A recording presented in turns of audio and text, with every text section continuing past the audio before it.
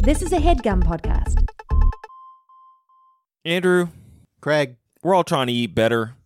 We're all trying to eat delicious food at the beginning of the day.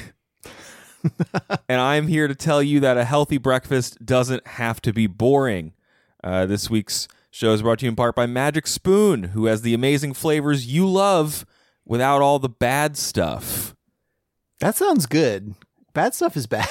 Bad stuff is bad. Good stuff is good. Can you tell me a little bit more about the good stuff in Magic Spoon? Okay, Magic Spoon is cereal that reminds you of what it was like to eat those wonderful kids cereals that will rot your gut if you are over the age of 26 or so. Sure. They have 0 grams of sugar, 13 to 14 grams of protein, and only 4 net grams of carbs in each serving. There are only 140 calories in a serving, and it's keto-friendly, gluten-free, grain-free, soy-free, low-carb, and GMO-free. They got 2 amazing new flavors this month for a limited time. I'm excited about these. One is cookies and cream. The other is maple waffle. The most prominent waffle-based cereal that existed doesn't exist anymore. And so Magic Spoon is offering that waffle hookup, and I'm very intrigued about it. You can make a custom bundle including the cocoa, fruity, frosted, peanut butter, and cinnamon flavors. Ooh. And if you're listening from Canada, Magic Spoon now ships there as well. You've gotten a chance to eat this food, Andrew. I have. It's good cereal. It tastes like the kids' cereal, but more adult, which sounds like I'm making it up as I go, but that is literally what it tastes like. It hits your palate in a way that's like, oh, all the flavors there, but I am not going to need to go to the dentist about this later. That sounds good to me. And if it sounds good to you, our listeners, you should go to magicspoon.com/overdue to get the new limited edition cookies and cream maple waffle or custom bundle of cereal to try today. And be sure to use the promo code OVERDUE at checkout to save $5 off your order. The offer is now good anywhere in the US or Canada, but only when you use that code at checkout.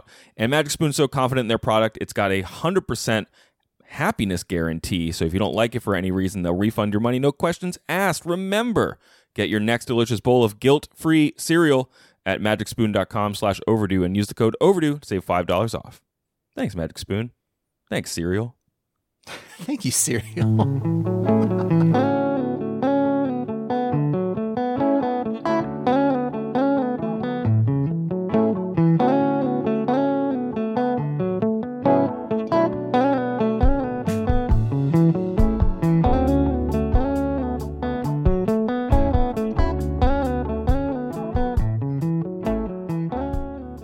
Everybody, welcome to Overdue. It's a podcast about the books you've been meaning to read. My name is Craig. My name's Andrew. And it's March.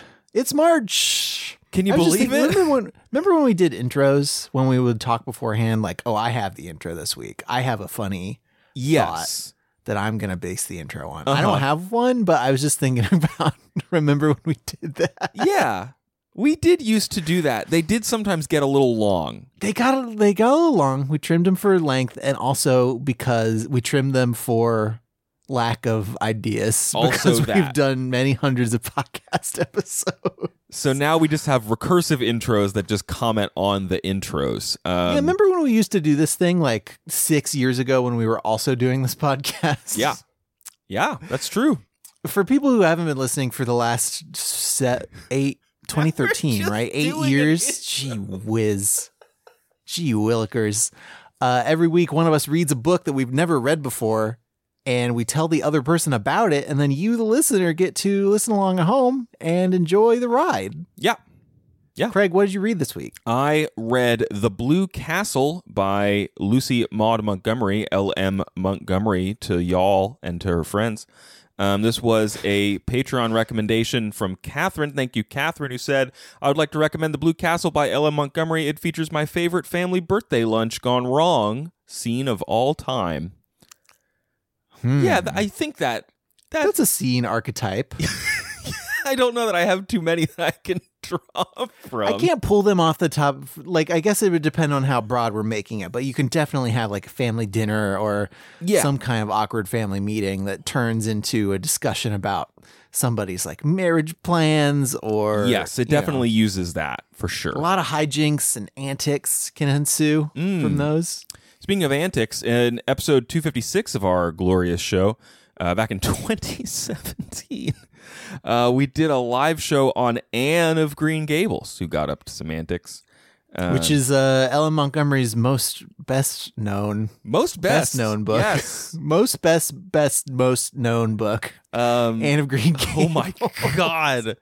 She so that's like the big one, and then this that's the big one. Came out in 1908. She was born in 1874 and died in 1942. Yeah. And Anne and the series of books that followed Anne were her biggest books. I think there's another series of books about a Moppet in there. The name I don't recall. Is that the Emily trilogy? Yes. Multiple Moppets. It's the Moppet Show. It's the Moppet Show over here. Streaming on Disney Plus. So you can go back and listen to that episode. We do some intro on Montgomery, things. She is one of the most, prominent Canadian writers, I think, due in large part to, at least legacy-wise, due in large part to the success of Anne of Green Gables. Yeah, and really put Prince Edward Island on the map. For real. So you're welcome, Prince Edward Island, Canada's smallest province. People go up there to see all the Anne sites. And in fact, The Blue Castle is one of the few novels or any kind of stories that she ever wrote that was not... that did not take place in part or entirely in Prince Edward Island. That's so true. Really, and this is also one of the few adult books that she ever wrote. So we're really hitting a different part of her canon. Yeah. But yeah, my understanding, and I read a like a Tor book review / retrospective on this title and got a little bit of context on it. Like, my understanding is that she sort of chafed at being pigeonholed as a children's author as she got older, and especially as she was in a protracted, like, decade-long legal battle with the Anne of Green Gables books publisher over criminally low rates that she was being paid. I think it was like 7 cents on the dollar she was getting for every Anne book sold. Come on. It's supposed to be 19, which is still really low. And it's Anne of Green Gables. Yeah. She did eventually win that legal battle, but yeah, I think that all kind of tired her out on the whole the Anne thing for a little bit. Sure. So she wanted to write an adult book. I also my other understanding is that she had to consider carefully what she wrote sometimes because her husband was like a minister and she didn't want to offend the congregation. She was fairly religious as well. Yes, throughout her life, but. Yeah. Yeah, and we talked a little bit in the Anne episode about her marriage history because it does factor, like it is actually, I think, related to this book specifically, and that this book is about a 29-year-old spinster, which is that I don't like using that word in general, and it feels weird to say it. And should have always felt weird to say it about someone who's 20. Just a weird word to say, but If you're not watching, you at home, the show Dickinson on Apple TV Plus, maybe because you don't want to pay for Apple TV Plus, which is fine. That show is very good and has a lot of moments where it talks about how like characters will be having a conversation and they'll just say something like, celery is a luxury good in these times. Oh gosh. But in an episode I was watching last night, a couple of young men were in a sitting room talking, and one of them said, "I don't want to be the weird 30-year-old who's not married." My God. Jeez, I watched an episode of Seinfeld yesterday where George was 33, he claimed. Mm-hmm. I wanted to turn to dust. Anyway. Homer Simpson is like 38, I think. 37 or 38. When I'm older than Homer. I think Mario's like 25 or something. Anyway. Mario's 25? I don't know if that's true. I could be wrong about that. I mean, he's young at heart, I guess. Yeah, it's true. Anyway, about this book. I want to play a game. I want to play a game called Old Mario, where it's Mario, but he's old. The reason I bring up Montgomery's marriage history on this one, of course, the main character, Valancy Sterling in The Blue Castle, is a 29-year-old spinster. And you can come to this book and you might chafe against Valancy's, like, her real ambition is to, like, find love in her life. And it doesn't have to be romantic love. It does wind up being romantic love, but she's such an unloved person by her entire extended family that she's just, I think that's just what she needs. Marriage is a way for her to have any sort of security in her life. That was certainly a thing that Montgomery faced because she was living in a large extended family that didn't really take care of her very well. She had to save up a lot to get herself to some education that she could go be a teacher, which led to her writing career, I think. Yeah. But yeah, there's just a lot of there's a lot of that in the world of this book, and if that is like a thing you're like, I don't know about. I think this book does a pretty interesting job with it anyway. Even if her life is sort of filled with getting like love or getting married out of like practicality's sake rather than because she felt deeply for any particular person. Like there was one man who she was seeing when she was unhappily engaged to some other guy. This is before she got married to the guy she would eventually get married to. And her family didn't approve and they split up, and then he died shortly after. And then she would write about him and think about him for like decades after that. So there's a little context for like maybe not the one that got away, but maybe a little the one that got away. Yeah. Just like what could my love life be if I didn't also have to take into consideration all these familial and societal pressures, and if I could just do what I wanted? What would that be like if I could just do what I wanted? What would that be like? The other thing that I read, I found a good article at consumedbyink.ca where Naomi there has been home of L.M. Montgomery. Oh my God. Naomi writing there has been actually doing really a lot Canada. has been doing a lot of blogging about Canadian authors, and she's written a number of articles about Ella Montgomery. Writing about the Blue Castle, she cites a couple of different sources, including Mary Henley Rubio's biography of Montgomery, The Gift of Wings, and talks about when this book came out, it was often treated like a children's book anyway. As a result, quote, its mature subject got it banned for children in a number of places. And Montgomery was kind of annoyed. While she was censored for mentioning an unwed mother, young writers like Callahan were earning praise for sympathetic treatment of down and outers and prostitutes. So, like, it's a little bit of a danged if you do, danged if you don't situation where she's trying to expand her oeuvre, and people are treating anything else she comes out with as, like, you know, give it to the same kids who like Anne. Which is not helpful to her. It's sort of like those, like the sexy books that Roald Dahl wrote. Oh, God. No, thank you, please. Or when you learn about all the other, like, ribald stuff that Shel Silverstein wrote, and you're just like, well, I thought we were just going to hang out with Where the Sidewalk Ends. And no, you wrote a whole story about the devil and a lot of banging. There's a lot of banging in that Devil and Billy Markham poem, I'll tell you what. Anywho, what are we talking about? This book. So the Blue Castle. Tell me about this castle. Yeah. So it's not a real. Where's the castle? What's the deal with the Blue Castle? I hear it's not blue and there's no castle. It's not blue and there's no castle. It is it is a mind palace of sorts. Sure. It is an imaginary place that our protagonist Valancy Sterling can go when she needs to just, like, get out of her life. Like, she just needs somewhere to be that is not Deerwood, which is the town that she's in Ontario, Canada. It's a fictional town based on like real parts of Ontario, but because she doesn't have she's just unhappy, and it seems pretty justified. Like, she is.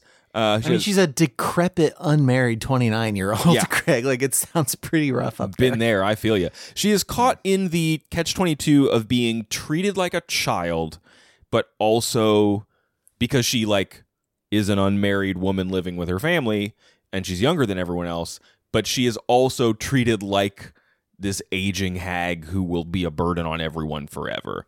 So she can't really do anything right because she's either a baby to laugh at or an old woman to be disappointed by, or disappointed in, excuse me. So the book opens on her 29th birthday, and she is kind of dealing with the grief of that and what she has never become, and she hasn't been allowed to have a life. And she thinks, like, what if I just told my mom that, like, the reason I was just crying about my life was because, you know, no one's going to love me and I'm never going to get married and get out of this situation. And she can hear her mother's voice in her head just being like, it is not maidenly to think about men. So, like, what is she supposed to do? Is she supposed to think about men? Is she supposed to just be sad in her house all day? Like, she doesn't really have a lot of options. One thing that she's not allowed to do, Andrew, in her house is be idle. She's not allowed to be in her room by herself. And she's not 10 with a Nintendo in there or anything like that.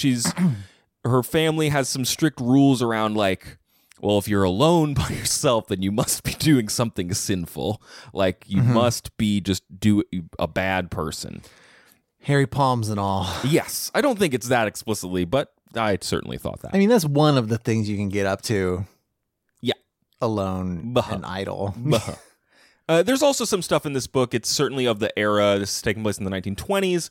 I've read this in other fiction in and around that generation or so, where it's like, reading fiction can rot your brain. Reading fiction can compromise you morally. I don't think anybody's ever said that to me. But in the world of this book, that's a going concern. I mean, it's I think whatever's considered to be the lowbrow form of entertainment of the day, like insert comic books, insert TV, like whatever, is going to rot your brain. So she is taken with these nonfiction nature books by a man named John Foster. He's not a real author. He's made up for the book, but he's this like famous yet no one knows who he is author in Canada who writes about nature. And he's got like a cool book on bugs and a cool book on birds, and she reads them and loves them because they get her out of her humdrum life. So let me tell you about the Blue Castle real quick. Valancy, so cowed and subdued and overridden and snubbed in real life, was wont to let herself go rather splendidly in her daydreams. Nobody in the Sterling clan or its ramifications suspected this, least of all her mother and cousin Stickles. They never knew that Valancy had two homes, the ugly brick box of a home on Elm Street and the Blue Castle in Spain. She had lived spiritually in the Blue Castle ever since she could remember. I did expect there to be like some more trips to the mind version of the Blue Castle than we got. She does have like the middle part of the book where she's in a pretty good romantic place. She's living on in a kind of small house on an island on a lake, and that takes on the significance of her Blue Castle as she's actually living in like a place that she enjoys and likes. But the imaginary one, as she's been growing up, like there's cool dudes there for her to smooch and like who love her, and like they age as she ages. There's like a funny line where it's like, well, she didn't murder them. She doesn't murder them to have a new one. They just like go away, and then there's a new imaginary dude to show up and love her. I mean, yeah, I don't know. Yeah. You could do whatever you want. Like, that all sounds great. Yes. There's a couple beats. I'm not even sure why we need to be explaining this. Like, of course, in your imaginary mind palace, you can make out with whoever you want, and they are happy to be there or not be there. It's true. Depending on what you want. Swipe right. It's fine. I don't want an imaginary mind palace where I have to, like, deal with like hurting somebody's imaginary feelings or something. Like, I'm not interested in that hassle, you know? No, thank you. There's a fun beat after she starts to become attracted to this guy Barney, where there's like a little aside where it's like, and next time she went to the Blue Castle, the man had acquired like this type of like hair coloring or something. So it's kind of like she's like pulling in, you know, aspects of this guy that she's got the hots for, like into the Blue Castle. It sounds like it's being communicated in a way that implies that like She has influence over what happens in the Blue Castle, but it also is kind of doing its own thing in some ways. Yeah, it's doing its own kind of thing, and it's a different place that she can be. So I talked about the Blue Castle. I talked about her love of these nature books. Just want to give us a rundown on her stinky family who stinks. Please tell us about the stinky family. So these are the Sterlings, and I already hate them. I already hate them. So her 29th birthday takes place on the 30th anniversary of her aunt and uncle Wellington's picnic, like wedding picnic. They have an anniversary picnic every year because that's like when they got married or something. I don't know. So it means that every year on her birthday, all of her relatives show up and treat her like garbage. Fun. Yeah. Sounds fun. And to me, it's a mix of like the family from Home Alone, like the snippier family members of like an Austen novel, and then maybe some background characters from Dickens or something. Just a whole cast of people to make the protagonist feel bad about themselves. You're making a face like you're thinking through the Home Alone cast. No. I'm just trying to decide like if it's some kind of like a Wes Anderson weird family situation. That might not be a bad. I think this family is perhaps supposed to be less, maybe supposed to have less empathy for any of them than you might in like a Wes Anderson. But I'm not familiar right. enough with the Royal Tenenbaums just to know that this like a family that all you're just like, oh, it's a big family. It's like a big family. They don't seem like they like each other that much. So we've got her mom, Mrs. Frederick Sterling, who's very strict and very harsh. The kind of like, I thankfully have never experienced this, like the kind of like you make your mom mad and she won't talk to you for 3 days kind of stuff. Like, woo, I would never endure that. I mentioned Cousin Stickles, who That's is a good name. Yeah. No. Yeah. Middle-aged family member who lives with her. She has neuritis, which is I don't know, like an all-encompassing anxiety the book seems to have. And she requires lots of like patent medicines for various ailments, all supplied by a guy named Dr. Redfern. Who I'm sure is licensed and operating completely above board. Yep. There's Cousin Olive, who is the hot one, who's closer to Valanci's age. There is Cousin Georgiana, who's the one who's always showing up talking about which family member is going to kick the bucket next. There's always that family member at Thanksgiving. Super cool to talk to that person. There's Aunt and Uncle Wellington. Aunt Wellington always brings up a spoon that, quote, went missing and reappears bankroll-like at every function. The only story that this woman knows is that time that someone stole her spoon. Mm-hmm. There's Uncle Herbert. We all have those family stories where somebody has perceived some kind of slight and is brought up every 6 months for the rest of time. I feel like and it just defines your relationship with that person for some reason. I feel like long car rides and plane travel have exacerbated this. Well, I guess maybe horse travel would probably do the same. You have that whole trip to stew because it's your next chance. Your next chance to get someone and get them to confess. Mm-hmm. There's Uncle Herbert and Aunt Alberta. And then there's Uncle Benjamin. Andrew, I feel like you would enjoy Uncle Benjamin and hate him at the same time. Uncle Benjamin is known for his jokes. His kind of, I don't know that you would love his, like, the morality of his jokes, but he tells a lot of jokes at the expense of young women, specifically ladies of marrying age. Okay. Here's an example. I mean, sounds hilarious. Yes. First off. And he's always asking the same ones over and over, and it's kind of impolite to tell him the answer if you know it. Here's an example. Why are young ladies like bad grammarians? I don't know why. They can't decline matrimony. Okay, that's a bit of a thinker. What is the difference between a donkey and a postage stamp? I don't know. What's the difference? One you lick with a stick and the other you stick with a lick. Ha ha, he says. So this guy sounds like if he were alive today, Uncle Benjamin, his Type 5 would mostly be about cancel culture. Unfortunately, yes. Great. Good. And he stinks. And most of his jokes that we see... Uncle Dane Cook over here. Yeah, for real. Most of his jokes are at Valanci's expense. And at one point, she kind of is like, man, the reason these jokes suck so much is that they do make me feel bad about the truth of my sad life. Like, that's... Yeah, I mean, that's the hallmark of a good joke, is it's a commentary on life. It is. It's true. So she is having a terrible birthday. And... suffice to say, she tries to get some escape. So this picnic actually doesn't happen because it's raining, and the opening sentence of the book tells us that like the rest of her life would have been different if it hadn't been raining that day and canceled the picnic. So everything I've said about the family members, she kind of runs through in her head, but we don't actually get this big reunion that would have happened. It's kind of setting what the status quo is for her relationship with all of them up front before the inciting incident in the book. They also all call her Doss instead of her name Valancy, and it's like really demeaning, and she doesn't like it.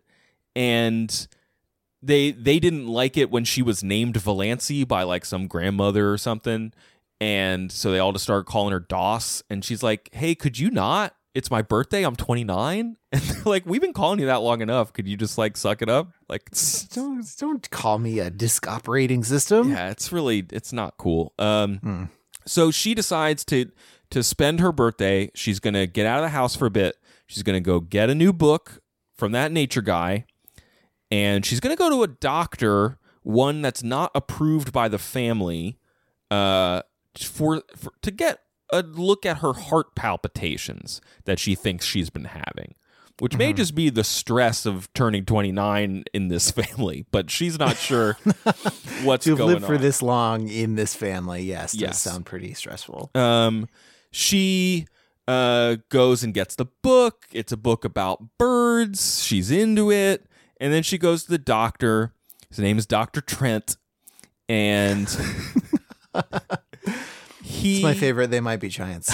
He's inspecting her, and just as he's about to tell her what's wrong with her, he gets a phone call, and he hangs up the phone, grabs his bag, and runs away.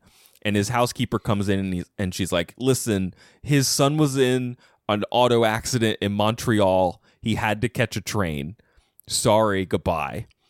So she doesn't know what happened with the doctor. A week or so later, she gets a letter addressed to her. She thinks, I think it's to her.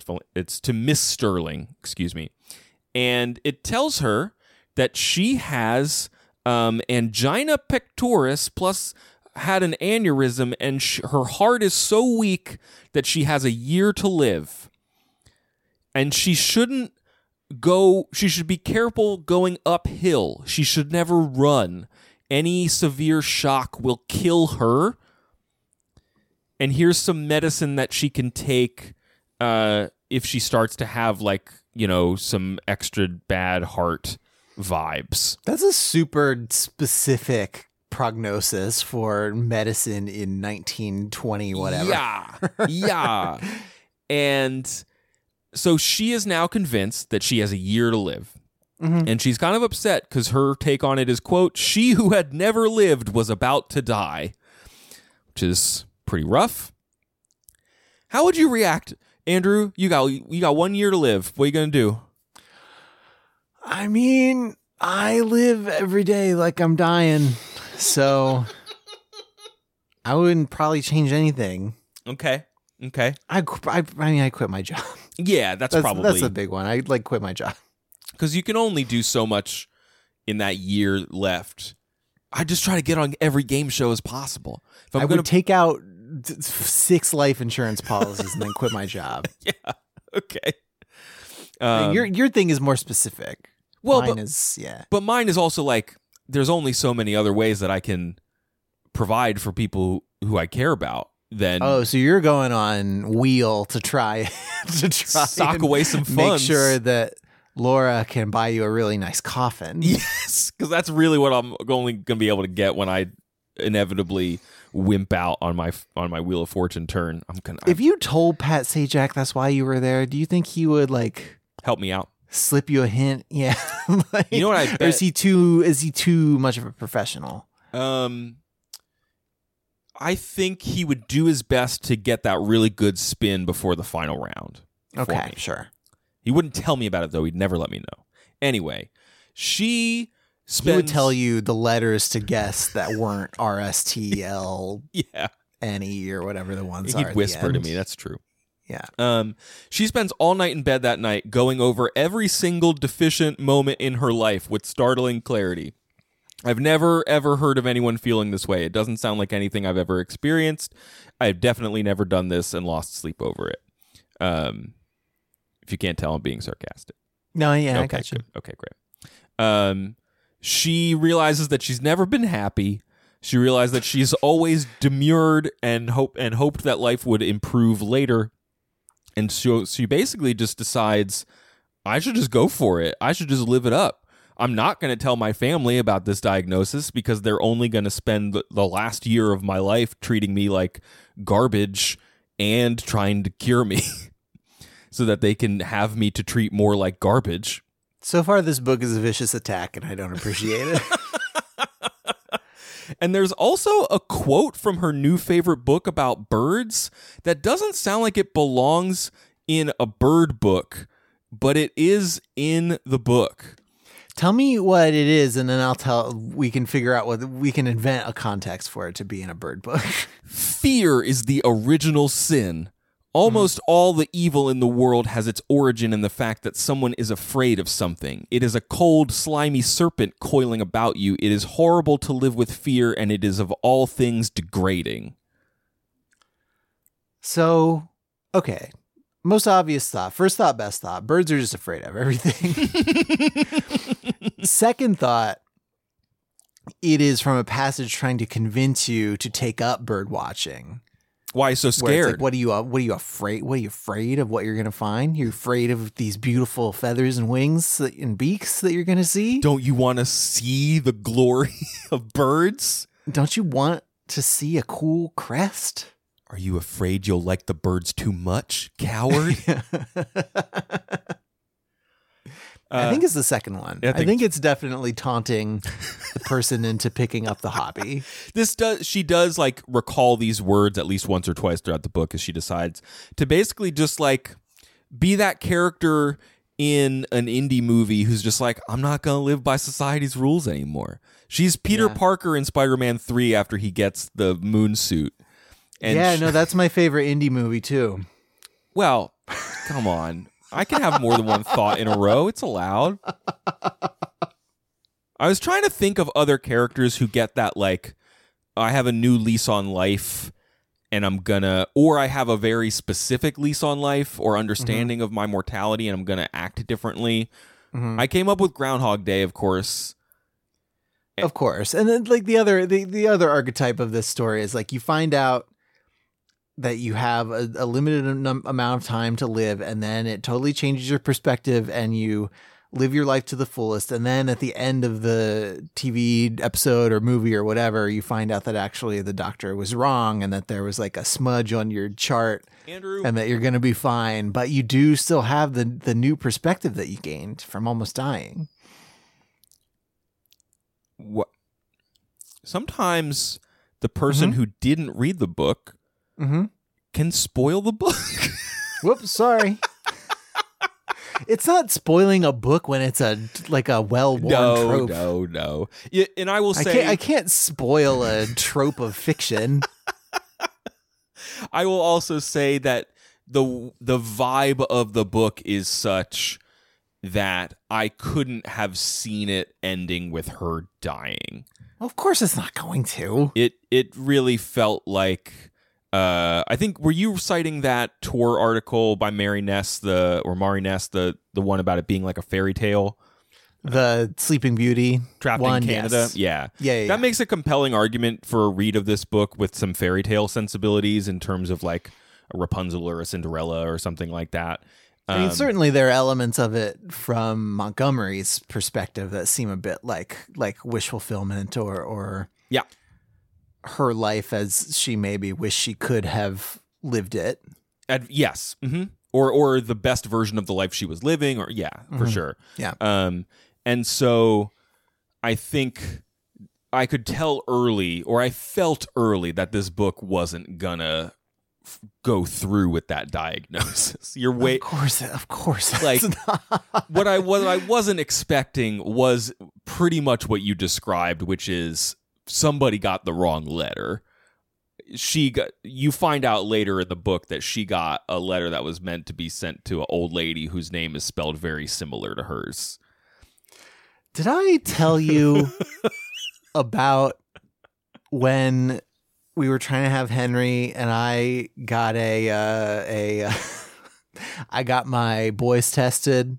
We talked about this a little bit. We've never talked about it on the show, I don't think. I'm trying to keep it from getting too blue, but I did the whole thing. Yeah. And I called up the office to get my results, and the lady on the other end of the phone is like, "Well, Kevin, oh no, there's no sperm." Oh no, Kevin. And I was like, "Oh, well, first, I'm Andrew." And then the news was fine after that, and then the call ended, and I was like, I hope that that's good news for Kevin. Is basically what the gist of what I said. Oh my god! Because there are like, if he was getting a vasectomy or something, like that could have been good news for Kevin. Yes, if he wanted it to be. Oh. But for a minute, when I got Kevin's results, like I Anyway, this is the closest thing that's happened to me to somebody telling me I have a year to live, but then telling me that the chart was wrong. Oh my god! So that's a good story. Thank you for sharing that. You're welcome. Oh boy. So okay, let's get wow. So Valancy decides to become the Joker basically and just mess with her family. She starts just acting differently around the house because she is, as I said, she reasons she's not going to tell her family about this diagnosis. It would really be a terrible year. So she's just going to do what she wants. And it involves things as small as like sliding down the staircase banister and, waving to the more unsavory characters in town, and like being friendly with them. She goes to Alberta and Herbert's silver wedding. It's another anniversary, I guess, or birthday party or something. That sounds like another Wes Anderson movie. And this is where we actually get to see the family members all together and in action. And she is now looking at all of them and going like, oh, they're all like small and pitiable, and they're not monstrous or intimidating. Like they're better. They're not as good as I'm better than them is really what the conclusion she comes to. And she starts to push back at them. She makes Uncle Benjamin feel real sad when he asks her one of his riddles, and he's like, here's the answer. Your riddles suck. You've been using the same riddle my whole life. They're all bad, and you never shut up. And she goes around the table kind of one by one, firing back at people, and nobody really knows what to do with her. And it all boils down to stories going around about this guy named Barney Snaith, who... That's a pretty good name. It's a great name. He's been in town for a few years, and there's a rumor has it, that he got... I think her name is Cicely. She's referred to as Sissy, Cissy. Sissy Gay was impregnated, had the child out of wedlock. The child passed away, and now Sissy is like deathly ill and could die anytime in the next 2 years. And her father, Roaring Abel Gay, is like no, it's not. That must be a misprint. Nope, he is the town drunkard.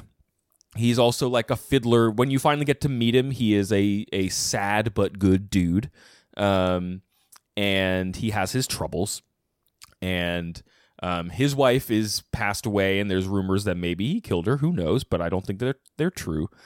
And at this point, because she's got her 1 year to live powers, Valancy is like, how dare you gossip about these people that you refuse to offer help to? How do you know that they did anything? There's all sorts of stories about this guy, Barney Snaith. And she ends up saying, she actually names the thing that it's like, if you think he's the father of Cecily's child, then he isn't. It's a wicked lie. And the fact that she would even like utter those words out loud is scandalous, right? And then she says, as for Barney Snaith, the only crime he has been guilty of is living to himself and minding his own business. He can, it seems, get along without you, which is an unpardonable sin, of course, in your little snobocracy. Bang. Snobocracy is an interesting form of government. Yes. To me. What if Mean Girls was a city-state? And so she runs out and leaves them behind, and they're like, oh my God, she's going crazy. Like, she is losing her mind. That's the only way that they can reconcile this. And there are a couple chapters where we see it from their perspective, like gossiping about what she has said to them as she has kind of stormed out of their life. The middle part of the book is her moving in as the caretaker for Sissy and Abel, and like becoming their housemaid. She knew Sissy when they were younger and in school, so she reconnects with a friend. She gets to know this older Abel guy. Turns out he's not as bad as you think. And she becomes friends with Barney Snaith, who just likes doing good things for those people. And they start to develop a romantic relationship. Sissy spills the beans on what actually happened to her. It was not Barney. And then Sissy passes away. And it's like a lovely little... That's convenient of her. Yeah, well... Thank you, Sissy. And so the back half of the book is like, well, now that this job is over, is she going to go back to her family? No. She asks Barney to marry her. Because and she's like, listen, dude, I've got a year to live. I can't go back to my family. We seem to like each other. Will you do me a solid and marry me? Mm-hmm. And he's like, totally. And they move to his weird little lake cabin, and they have a great time. It is kind of weird, Andrew, that he does have like a shed that she's not allowed to go in, and they do refer to it as Bluebeard's castle, like the fairy tale. And she's like, it's all good, man. I don't like him being in on a weird secret. Like, what's in the weird secret shed. You don't get to call it Bluebeard's castle. Like, that's what I get to call it because you won't let me go in there. They come to that name together. They share that. But still not great. No, I still am not changing my viewpoint on this. Fair enough. That's okay. And she's like, but she's okay with it because they're keeping good company. And she, again, thinks she only has a year to live. So who cares what he does in the shed? Whatever. I mean, sure. They spend all their nights together going on sick, like, boat trips around the lake or, like, walking through the woods. She is living her best life. And I guess I'd never considered that doesn't get covered as part of the trope. Is like, what do other people do to you if they only think you have a year to live? Yeah. And her fear is that, like, the society and the family that she's grown up in would treat her terribly and make her life bad. And, like, here's a guy who's just happy to spend some time with her. And all he wants is one secret shed, which is not that much to ask, really. It really isn't. It's perfectly reasonable to have one secret shed. It's true. Their relationship comes to a head. They go for a walk. They have a crisis moment where her shoe gets caught in a train track and she almost dies and he almost dies, saving her. And they each have a light bulb moment. Her thought is, oh my God, my heart should have exploded and I should have died. Mm-hmm. Remember, the doctor's note said... No, I do remember this. Okay. I'm just looking to make sure the light bulbs had been invented. Yeah. At the time. Well, they don't say light bulb moment. I'm saying light bulb moment. No, I know. I'm just... no, you're safe. All right, thank you. Thank you. His light bulb moment, which we find out about a little bit later in the book, is that he can't live without her. But she thinks that he realized that she should have died, and she is now projecting that he is going to feel trapped with her, that he probably only signed up for a year, and that because her heart didn't explode when she almost got hit by a train, that he's going to think that she tricked him. Mm-hmm. So she decides she has to run away. This is complicated by the fact that she does get the letter explaining that she's not going to die. She does find out some stuff about his backstory that is very silly and contrived, and I won't even go into it, except that what he's doing in the shed ties up a whole bunch of loose ends in this book. It makes her love him more. It makes her scared that he's going to think she's a gold digger, because everybody thinks he's poor. He's not poor. He's secret rich.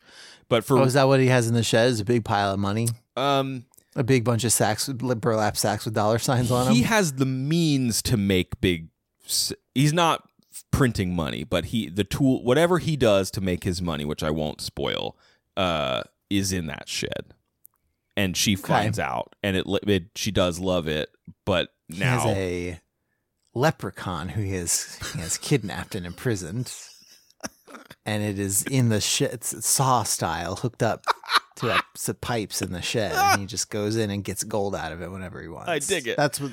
Yes, that's the only option. Thank you. Why do you keep spoiling this book, Andrew? I'm really sorry. I just am too good at guessing what's going on. And then the last scene is them reuniting. Him confessing that what he really discovered at the train tracks was not that she was going to die. He doesn't care. It's that he really loved her. And they go off on like a sick honeymoon. And her family doesn't really know what to make of what's happening. I think Uncle Benjamin comes around first. But ultimately, he's funny. He's got a sense of humor. So he's no, sorry, I can't do it. No, I can't. But usually the best that happens to the Wicked family in this sort of scenario is that they watch sort of puzzled as the object of their derision rides off into the sunset to have a happy life forever. That's pretty much exactly what happens. Yeah, for sure. So the couple of things that strike me about the book, aside from just like the interesting, I had a fun time reading it. Like, it was a fun read. I liked Valancy as a character. It was kind of interesting to see this person who describes herself multiple times as a non-entity like come into her own and decide what type of life she enjoys, and both discover and decide it, which is like a fun thing to see. Well, and that's one of the fun things about sort of a tropey book is to see, okay, I know what is going to happen because I know how this story works, but what are the details going to be like? Yes. And you can have fun filling that in without needing to worry too much about what is ultimately going to happen, because you kind of already know. Yeah, for sure. Sure. There is a lot in this book because I think, well, let me work backwards. The book is a lot about gossip and manners and how focusing on both appearances literally and appearances figuratively cause harm. But like keeping up appearances, like the family's obsession with social roles and conventional social mobility is what like leads to the erasure of her personhood in the first place. The whole the pregnancy thing with Sissy leading to her becoming a pariah, even though it's a very private issue of hers, becoming this like public scandal that cuts off her family from the community. All I'll say about Barney Snaith's past is that it's related to his family's legacy and how people have responded to it. So he has sought out a life for himself that is like truer, I guess, in like a Henry Thoreau sense, like getting to the like the real crux of what it is to be alive. And sometimes Montgomery shifts the focus, as I said, from away from Valancy and actually to her family, so that we can actually see how the gossip works and how destructive it is and how it is actually preventing them from helping her or seeing her for who she is. To that end, there's a lot in this book that is the description of people, and there's a lot of the almost Dickensian, but also, like you mentioned Dahl earlier. We've talked about Dahl books that do this, Roald Dahl, that is, where yes, no, yeah, where people's physical descriptions carry a lot of weight for how we feel about them. Yes. Morality wise. Mm-hmm. So, I think overall thematically she's going for a slightly more nuanced don't judge a book by its cover thing. It's deeper than that a little bit. But it also results in some weird stuff, some weird moments to read. So early in the book, Valancy is looking at herself in the mirror and she doesn't like what she sees. So I'm just going to read through this whole part and you just tell me the part that you think is a little too far. Okay. Valancy saw straight black hair, short and thin, always lusterless, despite the fact that she gave it 100 strokes of the brush, neither more nor less, every night of her life, and faithfully rubbed Redfern's hair vigor into the roots. More lusterless than ever in its morning roughness, fine straight black brows, a nose she had always felt was much too small even for her small three-cornered white face, a small pale mouth that always fell open a trifle over little pointed white teeth, a figure thin and flat-breasted, rather below the average height. She had somehow escaped the family high cheekbones, and her dark brown eyes, too soft and shadowy to be black, had a slant that was almost oriental. Apart from her eyes, she was neither pretty nor ugly, just insignificant looking, she concluded bitterly. Is it the racist part? Yeah, it's the racist part that reflects bad on everyone in this book. Sure. And it's a thing that gets the slants get brought up a number of times. And it's just like, what are we doing here? Why are we doing this? Yeah. And then you also get her description of Cousin Stickles, but Cousin Stickles, because she's like my mom is pretty attractive, whatever, but Cousin Stickles had once been. Let me tell you about Cousin Stickles. Cousin Stickles had once been desirable in some man's eyes. Valancy felt that Cousin Stickles, with her broad, flat, wrinkled face, a mole right on the end of her dumpy nose, bristling hairs on her chin, wrinkled yellow neck, pale protruding eyes, and thin puckered mouth, had yet this advantage over her, the right to look down on her. Even yet, Cousin Stickles was necessary to her mom, to Mrs. Frederick. Cousin Stickles. Just some real... Hey, the bad people and the people that feel bad about themselves have very undesirable, and I'm going to point out how undesirable they think they are, physical qualities. Mm-hmm. And it's just I don't know. That's a thing that a lot of fiction I enjoy lately has very much moved on from. It's long, unflattering descriptions of people's external shortcomings. Yeah, and as a way to do some shorthand for how we feel about them as people. Yeah. And then we get the flip side though, Andrew, with our boy Barney Snaith. Everyone knew that he was an escaped convict and a defaulting bank clerk and a murderer in hiding and an infidel and an illegitimate son of old Roaring Abel Gay and the father of Roaring Abel's illegitimate grandchild and a counterfeiter and a forger and a few other awful things. But still, Valancy didn't believe he was bad. Nobody with a smile like that could be bad no matter what he had done. She later says that... See, that also is not... Not great. Necessary. You can have positive things that are also bad.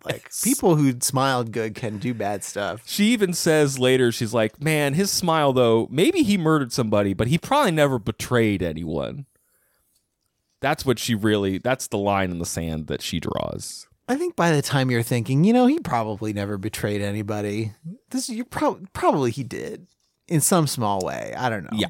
Worth thinking Maybe about. he said he was going to go pick somebody up at the airport and he didn't, and that was his betrayal. That is a betrayal. Ultimately, I like Barney. I think he's an interesting character, but certainly the way that the book treats him, you got to think about that stuff. Yeah, even with his leprechaun torture shed, he sounds like an all right guy. Yeah, he's got a nice smile, man. Makes up for it.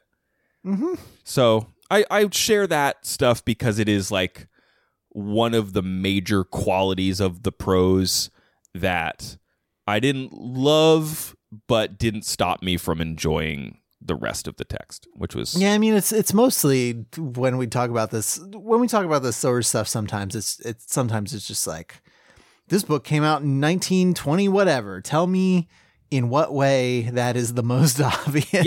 Yep. And that happens to be the way Yes. in this case. Yeah.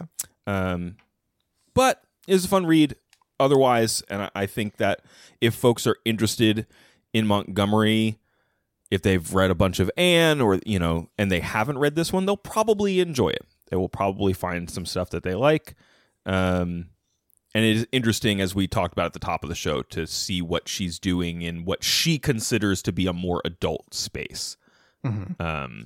Just the types of stuff that she's writing about. So cool. We've got just a few minutes left in this podcast, Andrew. What will you do with the time that we have left? Now, I'm going to use it to tell you that our podcast has no strictly set runtime and that we can end it whenever we need to based on the subject matter that we're talking about. What do you want to tell me about? Did you have a bit prepared? You have your eyes have the glow of a man with a bit. No, the bit was there being limited time left. And look how much of it we've burned with this. Oh, man. Oh, darn. Send us an email at overduepod@gmail.com. Tell us about your favorite Anne of Green Gables story or your favorite thing about Canada. Those are things I love to read about. Send us notes. I always like getting emails from people who are like, this time when you guys talked about Canada, you didn't do that bad a job. We got some about our, the episode where we talked about Quebec a bunch. Yeah. Where we did like kind of okay. Yeah. I take some pride in that. I know a little bit about Canada. That is the additive effect of our readers over the years, I think. Supporting us, pushing us to those achievements. Mm-hmm. I mean, as Americans, we can only be expected to figure out so many things about Canada. That's true. We're working on it. Hit us up with your other favorite Canada facts, Facebook and twitter.com/overduepod. Thanks to Faith, Hayden, Sean, Stella, Robert, Lana, Emily, Jesse, Jen, and many more for reaching out over social media this past week. We did have a bunch of questions for our Patreon Q&A episode that'll go up at the end of this week. Thanks to Nick Larangis, who composed our theme song. Andrew, folks want to know more about the show. Where should they go? They should go to overduepodcast.com, which is our internet website. Up there we have links to Apple, Google, our RSS feed, all ways you can subscribe to the show, get new episodes when they drop. We've got a Patreon page, patreon.com/overduepod. Get early access to bonus episodes, including our current long read project, which is called Jagged Little Mill, and it's about Miguel de Cervantes' Don Quixote, as translated by Edith Grossman. I have a new episode of that coming out for patrons soon, and then coming out to all of you sometime later in March. Craig, do you have the March schedule pulled up? I do. To tell the folks about? We just read The Blue Castle by L.M. Montgomery. Next week, we're going to be talking about Journey to the Center of the Earth by Jules Verne. Then we'll hit up The Crossover by Kwame Alexander. Then On a Pale Horse by Pierce Anthony. That's the first book in the Incantations of Immortality series. And rounding out the month with Ash by Melinda Lowe. And then, you'll get our first two Jagged Little Mill episodes on the main feed at the end of this month. And as I mentioned earlier, our fourth Q&A episode should hit the main feed this Friday if you're listening to this as it comes out. It was a good time. If you want to know the answer to hard-hitting questions like what pasta shape is best, that is the episode where we finally get to that one. At long last. All right, everybody. Thank you so much for listening to our podcast. Until we talk to you next week, please try to be happy.